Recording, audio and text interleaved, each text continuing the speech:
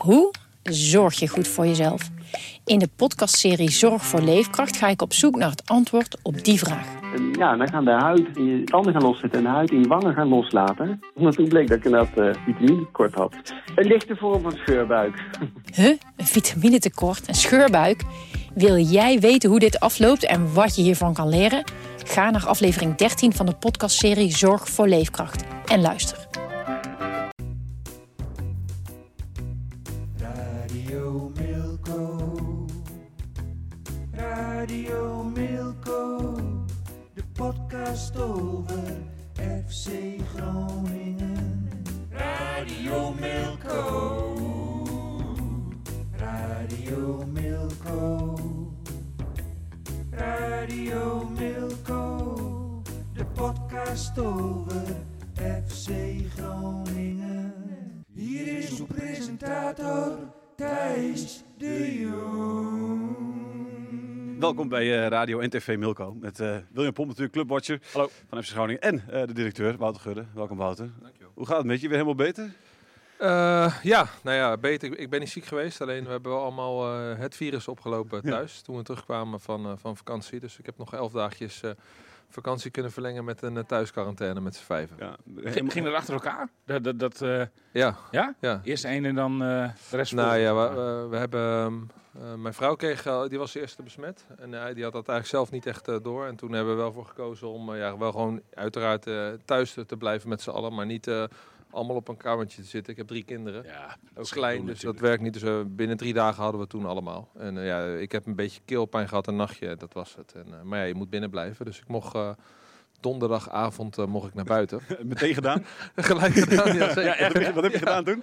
Toen ben ik gaan padellen. Oké, lekker. En vrijdag heb ik dan wat afspraken gehad. Wel nog op afstand, was dan toch wel weer de eerste keer. En zaterdag ben ik naar Arnhem meegegaan. Ja. Ja. Had iedereen lichte klachten bij jullie thuis? De kinderen helemaal niks. Helemaal niks, mijn vrouw een beetje buikgriepklachten, een nachtje ook. En dat was het. Over het algemeen hoe lang denk ik duurde het voordat jullie echt zat van elkaar waren? Hoeveel dagen heeft dat geduurd? Nee, dat viel mee. Want Echt? je kon wel werken, zeg maar. Daar hadden we wel allemaal een eigen kamer. Ja. En het onderwijs voor de kinderen was goed geregeld. Dus alleen ja, op een gegeven moment... we kregen een pingpongtafel van de overburen. Hadden we staan. Ze hadden nog wat tafeltennistoernooitjes binnen. Nou, het was wel goed vol te houden. Wie heeft die gewonnen? Die heb ik allemaal gewonnen. Okay, ja. Ik geef geen cadeautjes aan kleine kinderen. En Padel donderdagavond ook meteen gewonnen of niet? Ook gewonnen, ja. Wat een goede sport is dat. Het was een redelijke goede week sinds ik uit de lockdown heb. Ja, man. Ik heb toevallig gisteren voor het eerst gepadeld. Wat een weergeloze sport is dat. Ja, top. Echt, ja. Ik echt, speel een paar keer per week. Ja, man. Ja. Ik heb meteen voor vrijdag alweer een plan gemaakt. Heb je geen spierpijn nu? Nee, dat valt wel mee. Zo intensief is het niet per se. Nee. Nee? Maar het is echt een weergeloze sport. Ja. Oké. Ja. Maar hoe intensief het is, dat zal ook wel van de tegenstander afhangen, toch? Zeker. Ik denk als je tegen Arjen Robben padelt, wat jij volgens mij wel eens doet, dan zul je wel aan de bak moeten, of niet? Ja, dan ben je heel bezweet aan het einde. Ja. Ben je gisteren nog bij hem geweest? Jarig was hij. Nee, ik had hem alleen een berichtje gestuurd. Oké. Ja. Hoe is het met Robben? Gaat hij nog iets doen bij de club? Is daar contact over? Rammel je nog wel eens aan de poort bij hem? Daar? Ja, we hebben afgesproken dat we daar regelmatig contact over houden. En onze zoontjes spelen samen in hetzelfde voetbalteam, dus ik zie hem sowieso veel. Okay. Hij is nu begonnen als trainer bij Bikwik. Ja. De eerste 2 weken echt als hoofdtrainer van volgens mij de onder de 14. Ja. Dat vindt hij hartstikke leuk. Dus ja, laat het lekker gaan. Als er wat is, dan komt dat vanzelf. Ja. En waar gaat het dan over? Gaat het dan over zit je te denken aan een bestuursfunctie of aan een trainersfunctie? Dat weet hij allemaal niet. Okay. Wij hebben altijd gezegd, alles is open. Het is vooral wat jij wil, welke kant jij op wil. Nou, volgens mij is hij nu met deze stap weer aan het kijken wat hij zelf leuk vindt. En die keuze zal hij moeten maken. Hij is bij ons altijd welkom, uiteraard. Hij is op dit moment vooral nog bezig om 5 dagen per week te padellen, geloof ik, toch? Of niet? Ja, en trainen en genieten ook van zijn kinderen. Want dat heeft hij natuurlijk ook lang niet kunnen doen. Dus volgens mij heeft hij het prima naar zijn zin. Ja. Voor hem is het natuurlijk ongekend. Hè? Hij heeft zijn hele leven lang bijna onder hoogspanning geleefd. Van wedstrijd naar wedstrijd. Vergelijkbaar met jou, William? Nee, absoluut niet. en zoals hij het ook beleeft. Hè? Ik bedoel, we kennen allemaal we weten allemaal de verhalen van de periode dat hij bij FC Groningen dat het allemaal niet wilde, fysiek gezien. En hoe dat zijn weerslag had op zijn gezinsleven. Ja, nou moet je nagaan. Als je dat 20 jaar zo vol moet houden, dan denk ik ook wel... Dan kun je echt wel een paar jaartjes rust gebruiken gewoon, denk ik. Ik weet niet of het zo lang gaat duren, hoor, maar... Ja, dat is denk ik ieder voor zich. Volgens mij komt op een gegeven moment dat je gaat nadenken van oké, en wat nu? Wat gaan we dan nu voor de rest doen? En er zijn mensen die daar 3, 4, 5 jaar over doen. Er zijn mensen die daar 3, 4, 5 maanden over doen. Ja. Nogmaals, ik vind gewoon dat we hem alle tijd moeten geven. Nou, heb je wel eens van hem gewonnen? Met padel? Nee, dat is echt kansloos. Ja? Ja. Serieus? Ja, maar die is echt heel goed. Ja? Ja. Maar is daar al een soort proftak van die sport of zo? In Spanje misschien? Ja, Spanje uiteraard wel. Ja. Dan heb je gewoon een tour inderdaad. Maar het niveau in Spanje ligt weer vele malen hoger dan in Nederland. Okay. Maar Arjen speelt ook volgens mij een competitie ook gewoon op echt een hoog niveau. Dus die is gewoon heel goed. Ja, precies. Ga nog eens een keer Toernooitje in Jouden gewonnen ooit een keer, weet ik. Wie? Robben, ja? Robben, ja. Okay.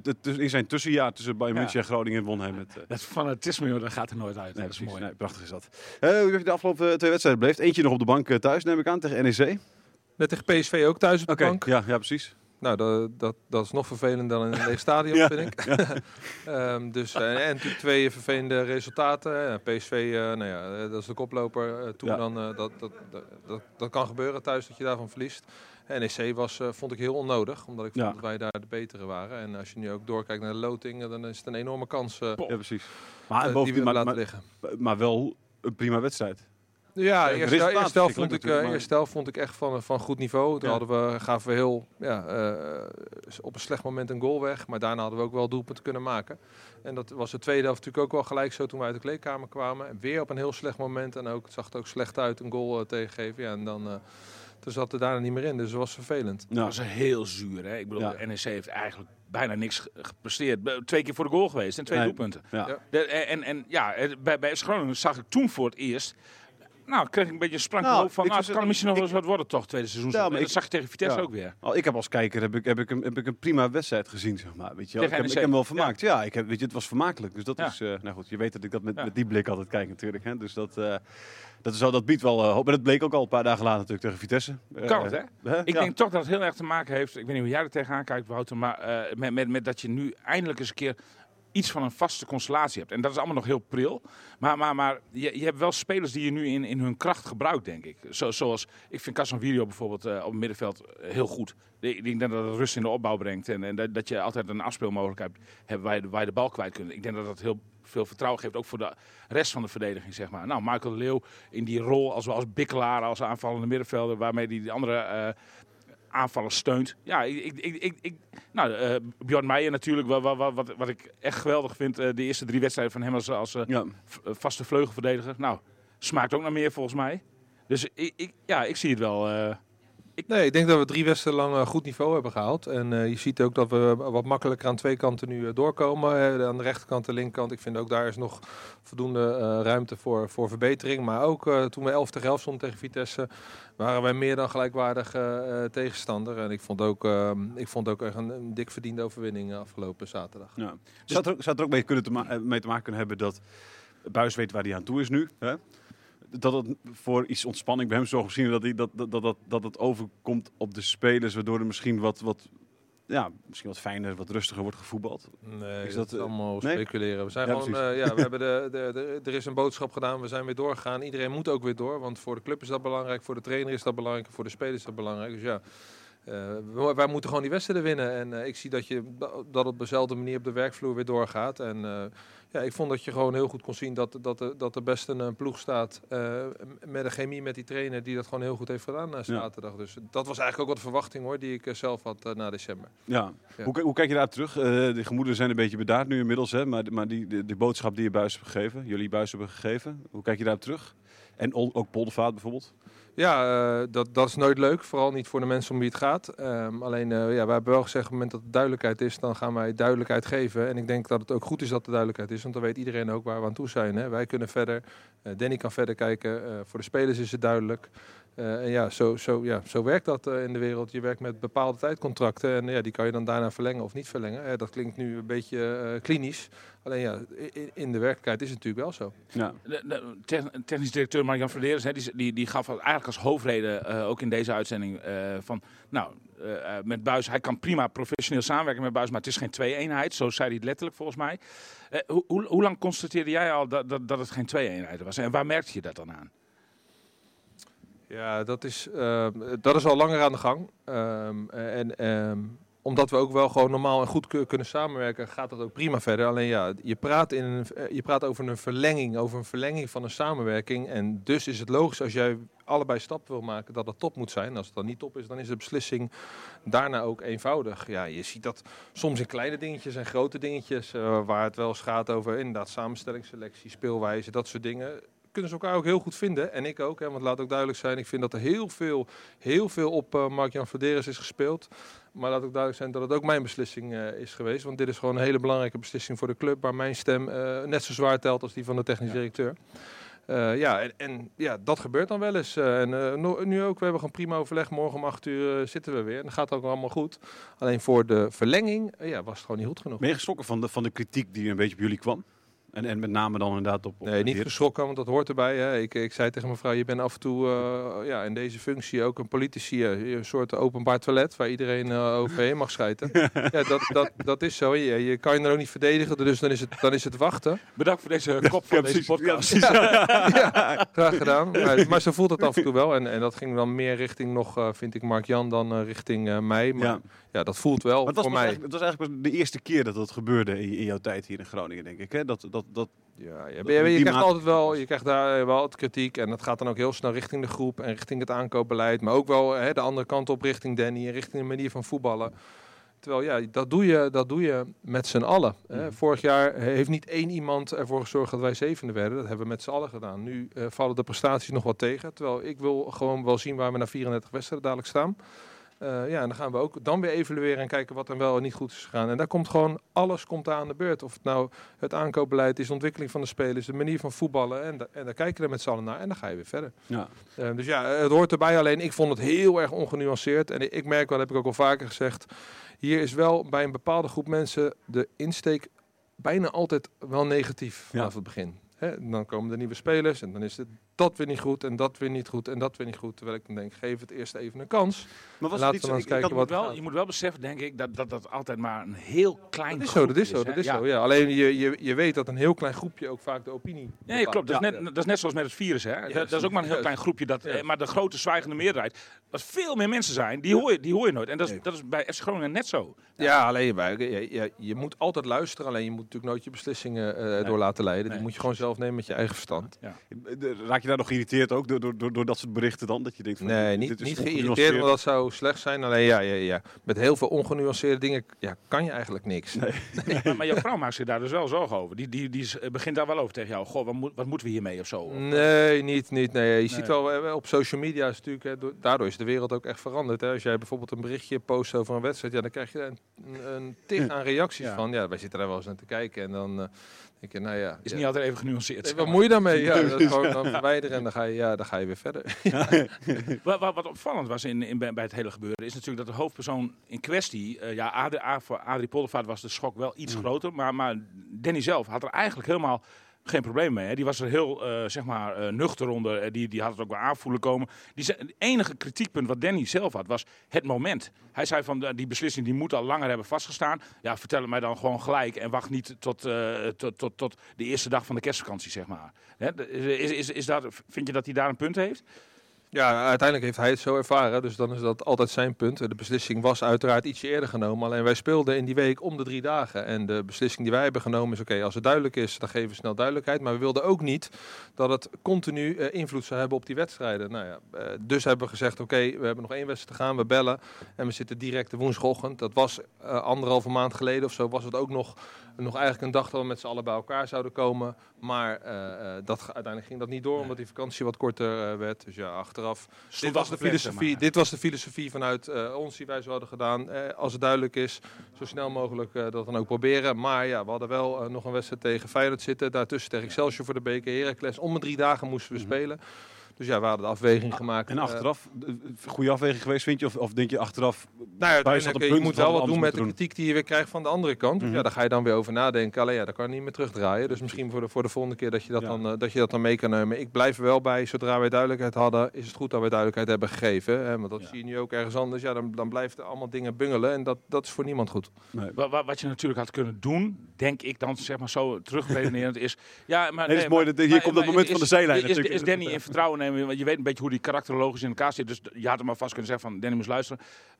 We brengen dit nog niet naar buiten, maar we gaan niet met je verder naar dit seizoen. Maar houd het even onder de pet. Maar ja, goed, dan heb je ook kans dat het misschien op straat komt te liggen. Ja, het is lastig. Het is lastig. Er is heel vaak over hoe je dat moet doen en dan maak je een beslissing. Ja, soms is dat voor iedereen goed en soms voor sommigen wel en sommigen niet. Nee, dat klopt. Ja, nee, lastig overweging. Want Danny kan natuurlijk ook zo kwaad worden dat hij zegt van, nou, ik zoek gewoon de media. Of zo, ja, precies. Nou, dus dat had ik nooit verwacht. Nee, oké. Nee. Het was meer gewoon, wij wilden geen invloed hebben op de wedstrijden daarna. Omdat het is toch een beslissing en je voelt wel dat het speelt. Niet alleen bij hem, maar ook op de rest van de werkvloer. Dus vandaar dat we het tijdspannen zo kort mogelijk wilden houden. Zodat het zo min mogelijk op de wedstrijd invloed heeft. Ja. Nou, en goed, hij werd ook niet kwaad, hè? Want het gesprek zelf, waar jij en Mark-Jan bij aanwezig waren, hij reageerde, zoals rustig en nuchter. Ja, super precies. professioneel. Ja, En, precies, ik denk ook inderdaad dat hij, dat heeft hij ook gezegd, ik voelde dat ook wel aankomen. En de vraag is ook maar andersom, of als wij een beslissing andersom hadden genomen, of hij dat dan verder was gegaan. En wie zegt dat eigenlijk? Zeg jij het of zegt Mark-Jan het? De relatie is bij Mark-Jan, dus uiteindelijk moet Mark-Jan dat vertellen. Hij is het TD. Ja. Maar ik zit daar uiteraard wel bij. Ja, precies. Jij knikt. Nou ja, knikt. Het waren 3 zinnen. En dan ga je daarna een gesprek voeren. En dan ben ik dan ook gewoon volwaardig gesprekspartner. Ja. Maar nu de grote primeur van deze uitzending van TV Milko. De nieuwe trainer Wie wordt de nieuwe trainer FC Groningen is? Dat heeft... daar is ook een bericht in het nieuws van geschreven. Alleen wij kunnen daar niks over zeggen. Er is niks rond. En op het moment dat er wat rond is, dan brengen we dat zelf naar buiten. Dus maar niks rond met deze persoon als in, zeg maar, dat je niet met Wormoed... zijn er gesprekken met Wormoed en is er nog niks rond? Wij gaan helemaal op geen enkele naam in. Het proces afronden en op het moment dat het nieuws is, dan vertellen we dat. Okay. Dus jij zei sorry, geen primeur voor... Jammer. Dat hadden we ook niet verwacht. Maar jij zegt dus eigenlijk hetzelfde als Wormoed. Wenn die inkt trokken is, komen we naar Hausen. Ik heb dat niet eens gezien. Oké. Mijn Duits is niet zo supergoed, maar ik denk uiteindelijk dat het betekent als er iets als dan vertellen we het. Ja, goed, je gaat daar niks over hem zeggen. We kunnen vragen van, zou die bij Groningen passen? Maar ook daar zeg je dan helemaal niks op. Hè? Dus het heeft geen zin om die vraag te stellen. Nee, maar welke vraag zou je wel kunnen stellen? Nou ja, we zouden soms even kunnen vragen naar... Want toen Mark-Jan Verderes hier in de uitzending was... hebben we gevraagd naar het functieprofiel van de nieuwe trainer. Nou, toen zei Mark-Jan van, we staan pas aan het begin van het proces. Dus we zijn nu al verder. Dus misschien kan Wouter daar iets over zeggen. En vers 2 is in het algemeen... kijk, heel veel mensen gaan er al vanuit dat Wormoed het wordt. Alleen, er is nu ineens heel veel kritiek over de hele situatie bij Heracles rond Vloed. Mm-hmm. Ik vind persoonlijk, ja goed, maar ik moet het antwoord niet geven, maar dat je daar niet in zo'n training door moet laten leiden. Bovendien is ook maar zeer de vraag wat Wormoed fout heeft gedaan in deze kwestie. Maar hoe kijk jij tegen die situatie bij Heracles aan? Ja, vind ik heel moeilijk, omdat ik ook niet de volledige informatie heb. En ik heb ook sowieso een hekel aan als de ene clubdirecteur iets gaat zeggen over het beleid van een andere clubdirecteur. Dus dat ga ik sowieso niet doen. Wat wel heel vervelend is natuurlijk hoe de hele situatie maar continu in de media blijft. Vooral voor de slachtoffers. Want ik heb ook dat verhaal in de Telegraaf gelezen. Ja, als je een kindje van 4 jongens, als dat gebeurt, dan houdt je wereld op met bestaan. Dus dat is verschrikkelijk. En verder, ik ga daar niks over zeggen. Ook omdat ik de hele info niet heb. Maar ik vind dat ook ongepast. Ik zou het ook heel vervelend vinden als een collega van mij dat over mijn club zou doen. Ja, snap. Nou, dan volgende vraag heb ik jou voorgekoud. Ja, functieprofiel.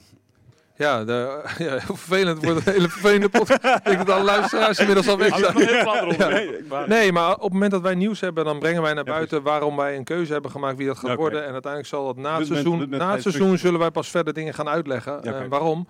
Omdat wij gewoon nog een heel belangrijk seizoen hebben af te maken. En wie de nieuwe trainer ook wordt, die heeft geen invloed meer op dit seizoen. We hebben nu een trainer, we hebben nu een spelersgroep, daar gaan we mee aan de slag. En na het seizoen komt er uitgebreid uitleg over. Ja. Je bent zelf natuurlijk voetballer geweest, Mark-Jan is voetballer geweest. Ja. Hoe zijn je eigen ervaringen dan? Hoe neem je die mee? Hè? Want als speler heb je ook een bepaalde trainer waar je prettiger mee werkt dan met een andere trainer. Zijn dat dingen die je meeneemt in het bepalen van het functieprofiel dan, zonder het over het functieprofiel te hebben? Ja, natuurlijk. Je kijkt uiteraard ook naar je eigen ervaring. Want op basis daarvan onder andere ben je ook aangesteld. Ja.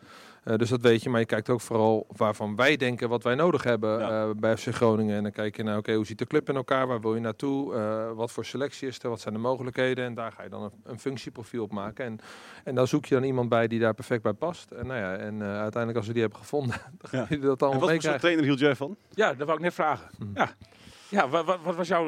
We komen langzaam op met slinkse welke- bij. Ze komen op slinkse Ja, bij. ja, toch ik met begrijp functie- hoe jullie- nee. Ik begrijp hoe jullie dat doen. Nee. Dat is puur persoonlijke... Wij trekken geen rook gelijk. nee, Ik ben precies. gewoon puur persoonlijk benieuwd Ja. aan welke trainer jij de persoonlijk de meest fijnste herinnering bewaart. Als voetballer, hè? Ja, er was wel echt een mix van. Hè. Kun je even klein opnoemen wie je ongeveer hebt gehad? Ik heb wel allemaal? veel trainers gehad. Ik zat bij Sparta en dan gooiden ze om de 9 maanden de trainer erin en eruit. Voor mij is Henk Vrees ook weer op de schopstoel. Ja. Nee, ik heb even kijken. Mike Snoei, toen Adrie van Tichelen is toen tussendoor gekomen. William Vloed, Gert Aan de Wiel, Fouke Boy en nog een keer Adrie van Tichelen tussendoor. En dat was alleen via Sparta. Dan heb ik Petrovic gehad, Ruud Brood heb ik gehad. En ik heb bij Excelsior heb ik Alex Pastoor gehad. Oké. Wel kleurrijke types ertussen. Ja. Nou, ik had zelf persoonlijk de beste klik toen met Ruud Brood wel. Die vond ik altijd vanuit een goed tactisch concept kon hij dat wel goed vertellen. Alex was toen best wel eens een tijd ver vooruit. Is wel een eigenaardig, eigen gereid persoon. Mm-hmm. Maar ook wel echt een visie. En die begon toen best wel vroeg al met van oké, je kan veel meer doen dan alleen voetbal, technisch, tactisch. Maar ook alles eromheen. Hè, wat nu eigenlijk gewoon de kern van de dag bijna is van het bestaan van een betaald voetballer. Ja. Dat was wel interessant. Alleen ik denk dat vak van die trainer enorm is veranderd. Hè. Ik speelde tot en met 2010 en we zijn nu 12 jaar verder. En als je kijkt hoe snel de ontwikkeling gaat... Dan is het functieprofiel van een trainer denk ik ook best wel snel veranderd. Hè. Zeker de hele managementkant, die wordt steeds zwaarder en zwaarder. Die staf wordt groter, die spelers worden groter, dat wordt anders. Dus ja, dat is echt wel een hele belangrijke component. Wil jij een succesvol trainer zijn? Ja. Ik hoor toch een paar kandidaten die beschikbaar zijn. Alex is volgens mij beschikbaar. Nee, die zit nu bij Almere City. Nee, bij Almere City is ook zo. Ja, die heeft daar nu 1,5 jaar, geloof ik. Ja. Dus, maar Petrovic goed, die verliest... is beschikbaar. Is hij beschikbaar? Nee, dat is een slap ouwe. Ja, precies. Ja. Laten we het hebben over de persconferentie morgen, dinsdag. Wat verwacht je daarvan? De stadions weer vol voor komende week? Of, ik weet niet of het volledig vol mag. Ik heb wel goede hoop dat er inderdaad versoepelingen komen. Het proces was nu ook, vond ik voor het eerst goed. Ook daar aan toe. We hebben dat met de clubs goed gedaan. Maar ook hier lokaal met de driehoek vond ik dat onze burgemeester een uitstekend standpunt innam. Niet alleen voor de sport, maar zeker ook voor de cultuur en de horecasector. Al die burgemeesters zijn er ook gewoon klaar mee. Je moet nu toekomstperspectief komen. Mm-hmm. En dat is ook hetgeen wat je wel merkt, vind ik. Ook in de maatschappij, maar ook even als je dan met supporters, sponsors praat. Ja, we zitten nou echt op het punt dat men een beetje onverschillig wordt. Van weer een lockdown, een derde seizoen, dat ik weer niet naar binnen mag of weer gedeeltes moet missen. Dat moet echt ophouden, want dat is een groot gevaar voor ons. Maar ik denk uiteindelijk ook voor de cultuursector en voor de horecasector. Het is echt... We zijn uitgemergeld. Het is klaar. We moeten echt perspectief krijgen. Ja. En je moet ook die binding, hè? Precies. Want bij de eerste lockdown had je die binding nog. Hè? De supporters die op de bres gingen voor de club. Die via acties geld inzamelden. Een groot deel zag af van compensatie. Denk je dat het nu ook... Hoe gaat het eigenlijk nu? Hoe zit het met de compensatie eigenlijk? Nou, wij hebben gezegd dat we aan het einde van het seizoen... daarin met een plan komen. De afspraak is gewoon, iedereen krijgt zijn geld terug als ze dat zouden willen. Mm-hmm. Alleen we weten ook niet wat het gaat brengen. Hè. Ervan uitgaande dat wij nog de rest van het seizoen wel met publiek mag spelen. Ja, wat wordt de bezetting? Krijgen we nog extra wedstrijden aan het einde van het seizoen erbij? Hoe gaan we dat dan weer doen? En dan kan je pas echt de balans opmaken. Ja. Op dit moment zijn het 3 thuiswedstrijden en voor het zakelijk publiek een 4e. Omdat NEC bij hun in de sponsorkaart zat. Oh. Ja. Dus ja, het is ook met deze maand echt te hopen dat iedereen gewoon naar binnen kan. Want we krijgen gewoon 3 mooie thuiswedstrijden in februari. En voor een stukje binding ben ik het met William eens. Ja, de beste binding is gewoon als je met je neus erbovenop zit in het stadion. Ja. Wat doe je er nu aan om die binding nog een beetje te houden? We houden daar natuurlijk wel veel contact. Het gaat via social. Maar ook dat is anders dan in het begin. Ja. Dat was dan is het nieuw. En dan is het nieuw is dan toch voor iedereen wel weer leuk. En nu zit iedereen, wat ik zei, een beetje in die onverschillige modus. Dat men denkt, kan daar niet heen, kan daar niet heen, kan niet naar de FC, kan niet uit eten, kan niet naar mijn café. Ik mag maar 4 mensen thuis ontvangen voor de 3e keer in de periode. Ja, dat proef je heel erg in de maatschappij. Die somberheid ook. Ja, precies. Ja, dat merk ik ook hoor. Nou. Ja. Wat denk jij, William? Volgende week weer niet alleen op de tribune? Volgens mij heeft Rutte het ook expliciet in een bijzin vorige week genoemd tijdens het Kamerdebat. Dat ook de sportsector, publiek bij sportwedstrijden, zo zei hij letterlijk, meegenomen wordt bij het kijken naar de versoepelingen. Ik verwacht eigenlijk gewoon dat de maatschappij in ieder geval gedeeltelijk weer open gaat vanaf morgenavond. Tenminste, dat ze dat aankondigen. Ja. En dat er dan komend weekend inderdaad, over 2 weken, dat is natuurlijk nu eventjes een voordeel, dat je even 1 weekend hebt om orde op zaken te stellen. Dan is er ik moet even denken, thuiswedstrijd?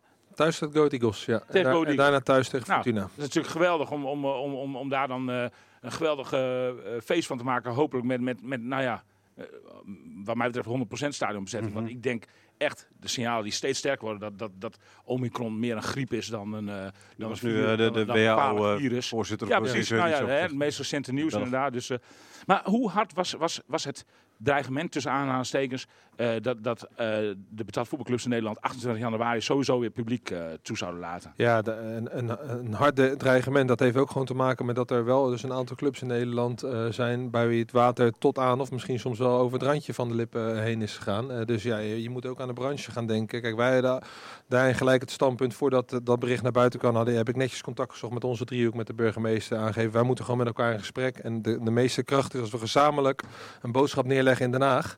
Nou, en dat is nu gebeurd. En daarom is het proces ook gewoon goed gegaan. Want de burgemeesters hebben expliciet allemaal benoemd dat inderdaad er weer publiek bij stadions of in stadions moet.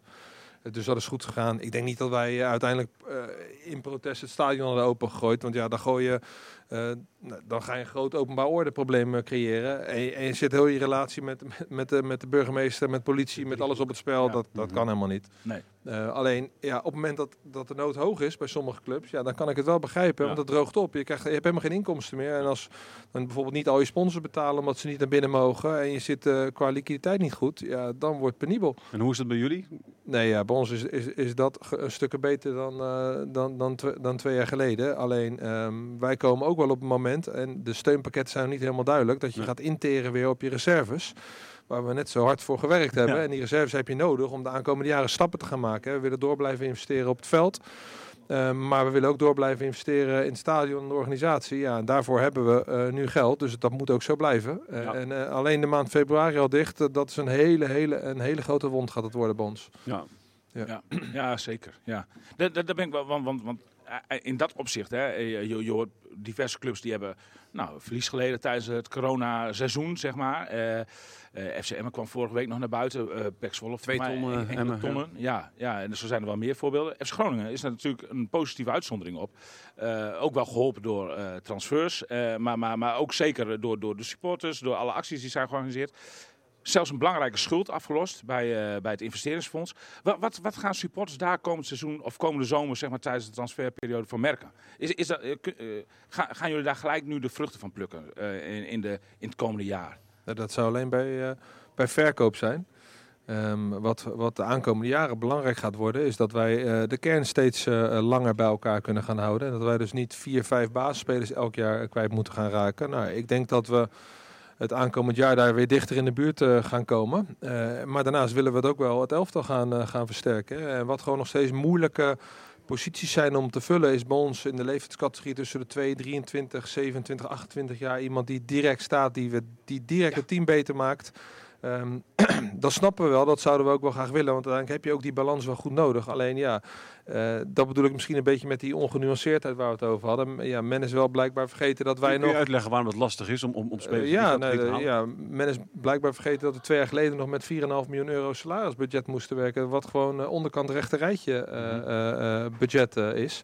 Dat groeit nu wel, alleen dat in combinatie met een transferbudget is het niet zo makkelijk om en die salaris te kunnen betalen voor kwaliteit die je direct beter maakt. En daar wordt echt alles aan gedaan. Alleen dan is het heel logisch dat wij nu, vind ik, de keuze maken om iets meer jongere jongens te hebben. Want die heb je namelijk zelf. En op het moment die beter worden, en we krijgen nu wel steeds meer de ruimte om die jongens op te waarderen en langer aan je te binden.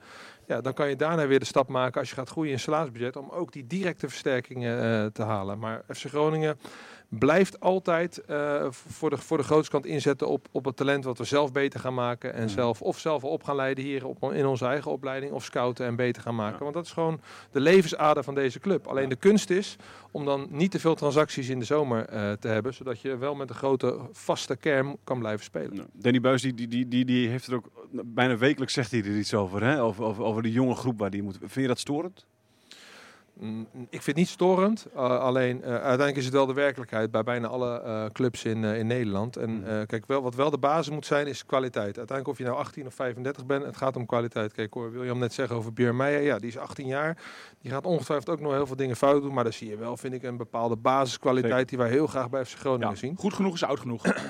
Alleen wat er wel vaak bij komt kijken bij jongere jongens, is dat ze niet dat ze waarschijnlijk niet 30, 32 wedstrijden stabiel kunnen spelen. En dat zag je bijvoorbeeld bij Itakura, bij Pat wel. Ja, die haalde 29 wedstrijden gewoon altijd een 7. Ja. En die hebben we ook nodig. Alleen uiteindelijk is de basis wel kwaliteit. Als je Casemiro ziet spelen dit seizoen, Björn Meijer nu, dan is het hartstikke goed. Suslov heeft het heel goed gedaan, maar die had nu echt weer een mindere periode. Ja. Wat past bij de leeftijd, maar die vond ik de tweede helft tegen Vitesse weer echt een heel goed niveau halen.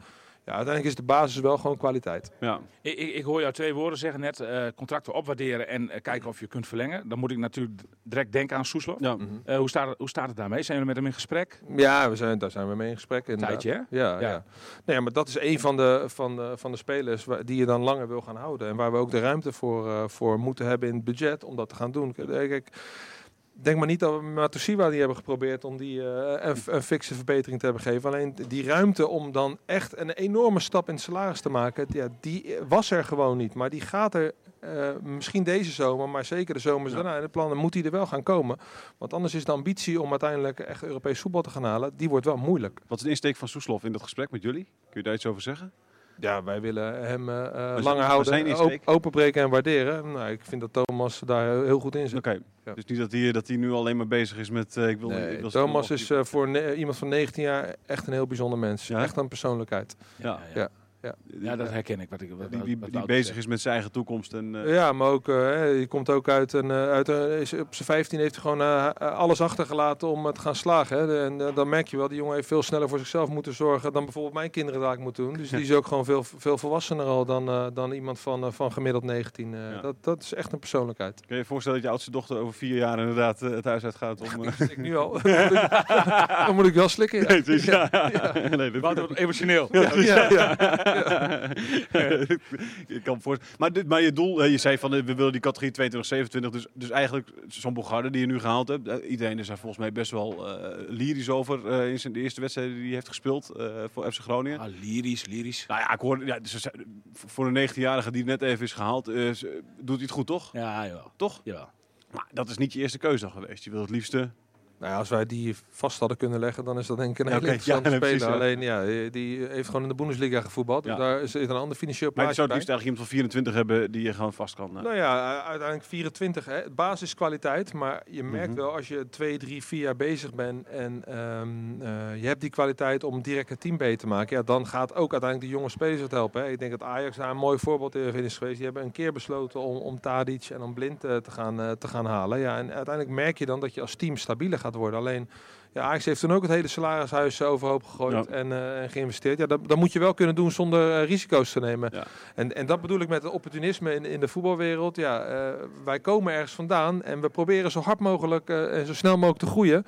Alleen ja, dat gaat ook niet altijd. Zeker niet in een tijd waar we nu zitten. Dat je stappen van 20-25% kan gaan maken. Je moet er realistisch blijven. Kijk, een van de kernen van de boodschap die jij uitspreekt is voor mij dat het salarisplafond hopelijk in de nabije toekomst verder omhoog gaat bij FC Groningen. Ja. Dan kun je dus inderdaad ook spelers kopen die al de nodige ervaring met zich meebrengen, zeg maar. Want nu, ik hoorde mij goed, jij zult niet ingaan op namen, maar volgens mij was FC Groningen bezig met Pelu Pessi. Die zou 8 ton moeten verdienen. Ja, ik denk dat op dit moment nog niet in het salarishuis van FC Groningen past. Nee, dat was niet het salarishuis. Precies. Nee. Weet je, maar daar zit je mee. En dan kun je wel wat water bij de wijn doen, maar dan kom je er nog niet, weet je. Nee. Want, kun je zeggen hoe hoog het salarisplafond dan ongeveer is? Is dat 4 ton of zo? We hebben niet een salarisplafond, we werken gewoon met een all-in budget. En we kunnen dit jaar inclusief de premie 6 miljoen euro uitgeven. En uiteindelijk denken wij dat wij de aankomende jaren stappen moeten gaan maken om op het niveau, niet helemaal op het niveau, maar van Vitesse en Utrecht te gaan komen. Maar dat is... Wat is hun niveau? Waar zitten zij op? Dat is 10 miljoen plus. Okay. En ik denk bij Utrecht inmiddels nog wel een stuk hoger dan 10 miljoen. Ja. Maar het is wel jammer dat niet iedereen al die gegevens deelt. En wij proberen daar heel transparant en open in te zijn. En waarom doe je dat? Omdat je dat...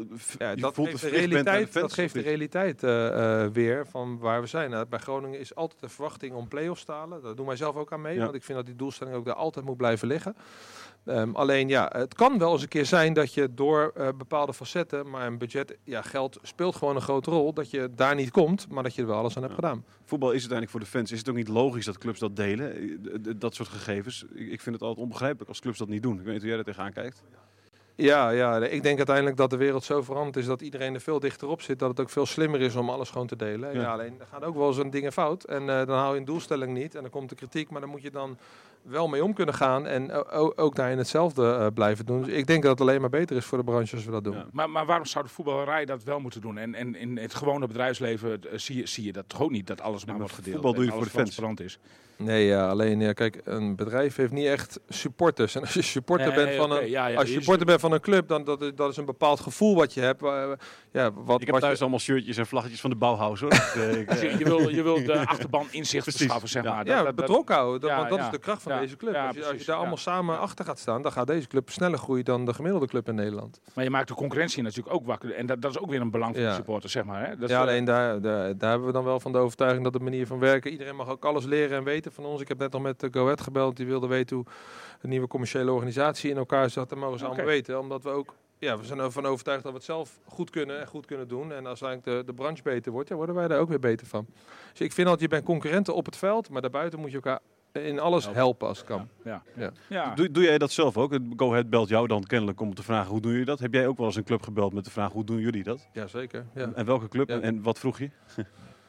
We zijn ook pas in het buitenland een keer bij Manchester City geweest. Heeft Mark-Jan volgens mij wel eens een keer verteld. Ja, ik heb wel eens contact met, of soms wel eens een keer met AZ of met de zakelijke kant van Feyenoord heb ik veel contact mee. Die hebben dat echt goed voor elkaar. Die zijn enorm aan het groeien, hoe die dat hebben ingericht. Ajax is natuurlijk super interessant als je kijkt naar hoe zij commercieel dat doen. En de marketingafdeling is interessant hoe ze daar naar kijken. Ja, daar kan je beter van leren en het vragen en dan zelf nadenken hoe het hier zou passen. Dat je alles zelf uit gaat vinden. En zijn die clubs ook dan zo transparant? Die leg je ook alles op tafel?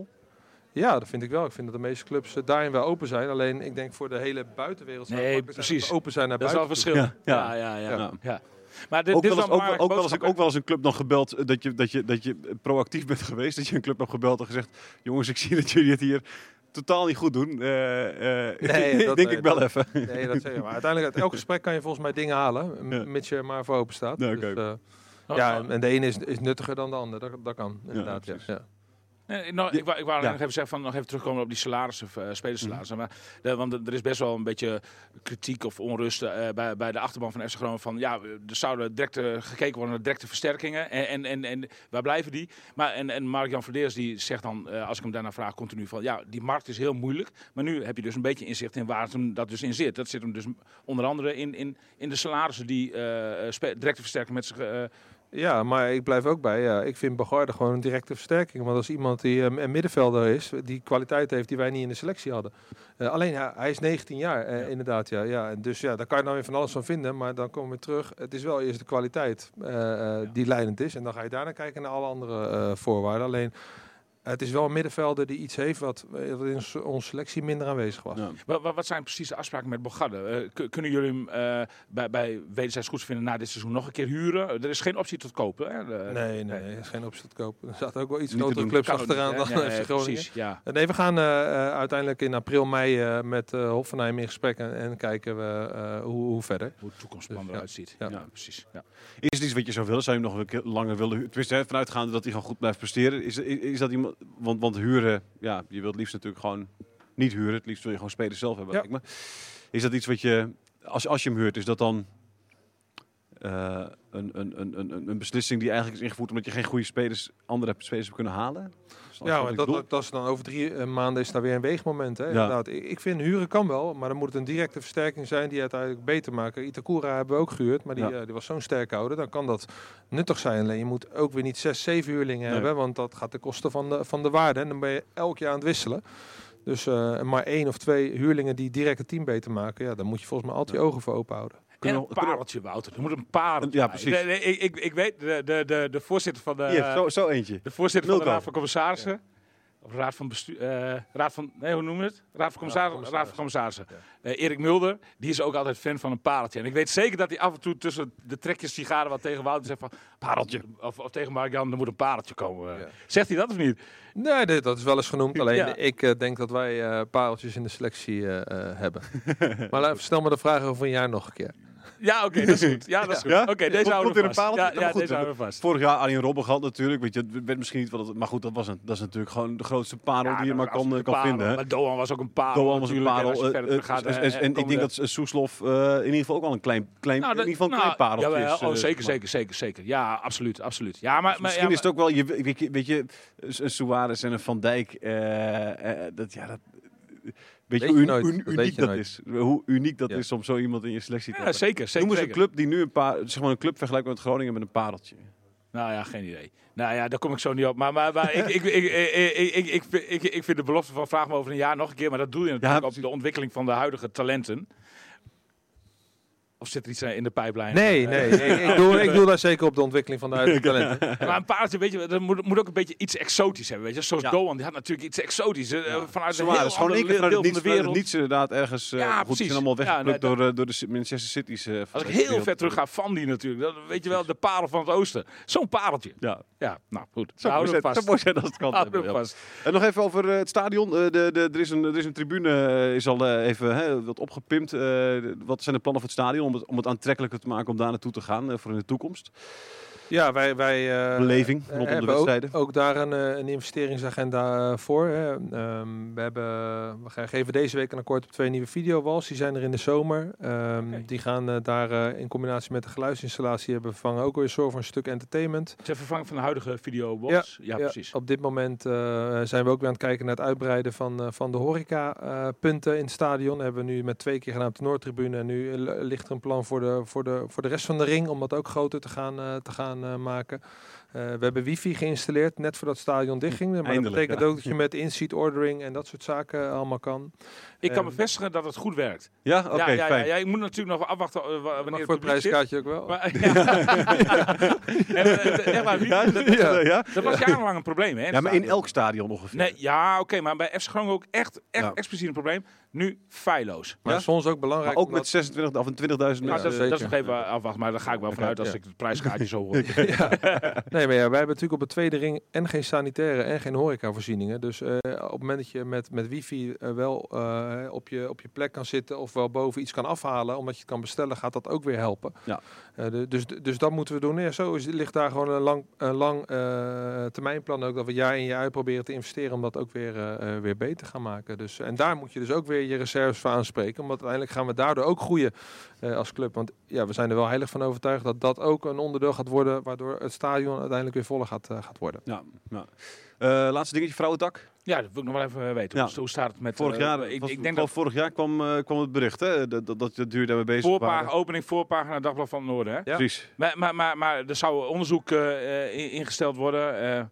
Ik denk dat dat in de afrondende fase zit waarschijnlijk. Nee, ik denk dat we nog een maand of 2-3 nodig hebben voordat we definitief dat ook kunnen gaan delen. Maar waar we nu in zitten is, we hebben eerst het interne onderzoek gedaan.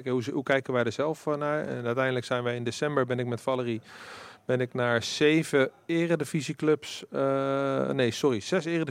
en Telstar gegaan, die ook de ambitie hebben om in de eredivisie te komen. Nou, daar hebben we weer heel veel nieuwe dingen geleerd. We hebben 2 keer met de KNVB gezeten.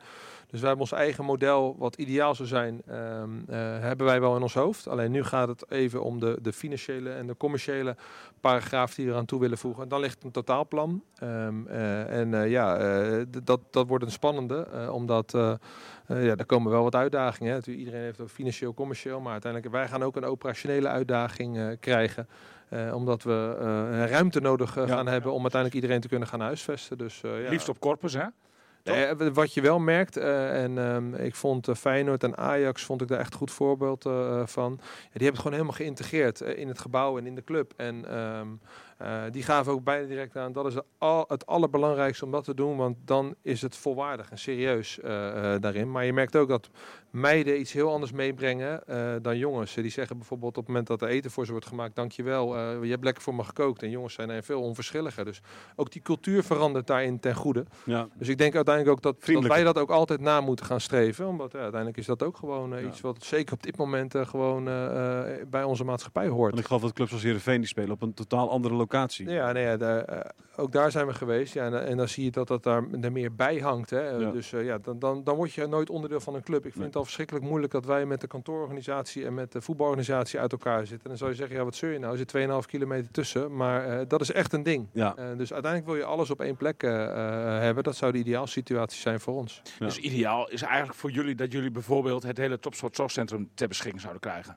Gewoon alle verdiepingen, zeg maar. Nou ja, dat vind ik nu lastig, want daar zitten nu ook andere bewoners en andere concepten in. Maar uiteindelijk moeten wij wel kijken, als wij het goed willen doen als club, dat we met z'n allen bij elkaar op één plek gaan komen. En dat is echt een lange termijn project. Maar wil je succesvol zijn en wil je ook succesvol dadelijk een afdeling neer kunnen gaan zetten, dan is het wel echt essentieel wat wij inmiddels hebben geleerd, dat je dat op één locatie doet. En met dezelfde voorwaarden. Want ook dat kan ook niet zijn dat er dan geen krachttraining is, geen voeding. Dan moet alles top geregeld zijn als je dat serieus wil doen. Dus dat gaat wel de insteek worden. Want jullie hebben bij Heerenveen dan, kijk je in de keuken genomen, dat komt daar ook echt boven water. Maar dat ze dat daar ook niet de ideale situatie Twente en sommige clubs hebben dan in een aparte stichting en er zit een apart bestuur weer op. En die maken dan weer geen gebruik van de faciliteiten van de club. En die mogen dan 1 keer per jaar in het stadion spelen. Je hebt eigenlijk alleen hetzelfde shirtje hebben ze aan. Dat is bijna het idee. Ja, dat wil je niet. Wil je niet. En hoe zit het dan bijvoorbeeld in Engeland, waar het vrouwenvoetbal topniveau is? Is dat Arsenal bijvoorbeeld? Dat is allemaal echt onder één paraplu? Vaak geïntegreerd ook met de jeugdopleiding. Hè? Dus in hetzelfde gebouw. Nou wel op die campus dat ze allemaal daar gehuisvest worden. Daar gaat inmiddels alweer veel meer geld in om in Engeland. Dus die gaan enorm stappen maken. Want dat is gewoon zo. Het is wel nog steeds gewoon een markt die echt in ontwikkeling is en die steeds volwassener gaat worden. Ook daar gaan de gelden omhoog. De Champions League gelden. Ze spreken over een tweede Europese competitie. Dat wordt ook gewoon, over 10 jaar is dat een veel volwassener sport dan dat het nu is. Ja. In Nederland ook, want Nederland is nog wel kinderschoenen op dit moment, hè? Eigenlijk. Uiteindelijk proberen volgens mij de grote clubs echt snel aan te haken met de top. Maar dat verschil tussen een Olympique Lyon en Ajax, dat is nog wel fors hoor. Ja. Is er ruimte op Corpus? Volgens mij niet, toch? Nee, moeilijk. Op dit moment piept en kraakt dat ook wel. Dus onze onder 12 moest passen bij Wildevank zijn competitiewedstrijden spelen. Ja, daar ben je zelf ook niet heel gelukkig mee. Dat zal ook onderdeel gaan worden van de discussie. Maar daarbij wel rekening houden met alle gevoeligheden die er zijn. Want ik ken de historie van de realisatie. De gisteren, de toenmalige wethouder van sport, die volgens mij stond ook in het boek van Nederland, dat Nederland hem belde en zei van, we willen daar iets neerzetten. Ja, die ging en dat hij zei van, ach joh, dan pakken we een bulldozer en dan vegen we Gronitas. Maar die is uiteindelijk met pek en veren de stad uitgejaagd. Ja, dus, maar het is hem wel gelukt op Gronitas van dat, die club bestaat niet meer. Nou ja, Wouter dat lijkt mij geen andere strategie. Nee. Maar goed, dus daardoor heb je wel het topsportzorgcentrum. Waar je wel blij mee bent, denk ik. Nee, de faciliteiten zijn top om te werken, zeker. Ja. Dus we gaan het zien. Over 2-3 maanden dus dan weten we hoe het ervoor staat met die vrouwentak. Ja, dat is wel een beetje nu de verwachting. En je wil opleiden, hè? Je wilt beginnen eigenlijk we zullen zeker vanaf onderaf beginnen. Het is nu op dit moment al zo dat meisjes tot en met 11 jaar in onze voorselectie al welkom zijn. Op dit moment traint er dus ook een meisje mee al met onze jongetjes in de voorselectie, omdat hij gewoon net zo goed is als de jongetjes. Ja, alleen je merkt ook wel dat vanaf 12, 13, 14, 15 worden de fysieke verschillen zo groot dat je dan beter kan gaan naar een aparte trainingsgroep voor meisjes. Ja. En vanuit daaruit wil je opleiden naar een belofte team en naar een eredivisie. Jouw jongste dochter is... Ik wou net vragen, mijn jongste dochter is 5. Die speelt bij Big Quick, toch? Big Quick, die speelt bij Big Quick. Ja. Dus over 5 jaar dan... alleen ik weet niet of ze het echt leuk vindt. Dus ik twijfel nog wel een beetje. Los met het balletje wel, maar ik vind er in de partijtjes nog heel erg passief. Dus ze mag ook binnenkort wat hockeytrainingen gaan doen, want daar zit de grote zus op. De grote zus die hockey en de middelste die traint af en toe met Groningen mee ook, toch? Ja, de middelste voeren bij Big Quick en die zit inderdaad ook in de voorselectie. Die heeft wel wat talent. Ja, precies. Of is dat het pareltje waar je het over had? Nee, daarvoor heeft hij helaas de motoriek van zijn vader. Dus dat kan niet. Die heeft het ook gered, hè? Gered, maar als ze mij een pareltje noemen, dan moet je toch naar de opticent toe. Groningen moet geen tweede gun halen. Dankjewel, fijn dat je er was. Fijn dat jij er was, William ook, hoor, natuurlijk. Zijn we bij. Volgende week weer even, dan gaan we het over eventueel transfers hebben. Zo is het. Pardon. Dankjewel. Goed.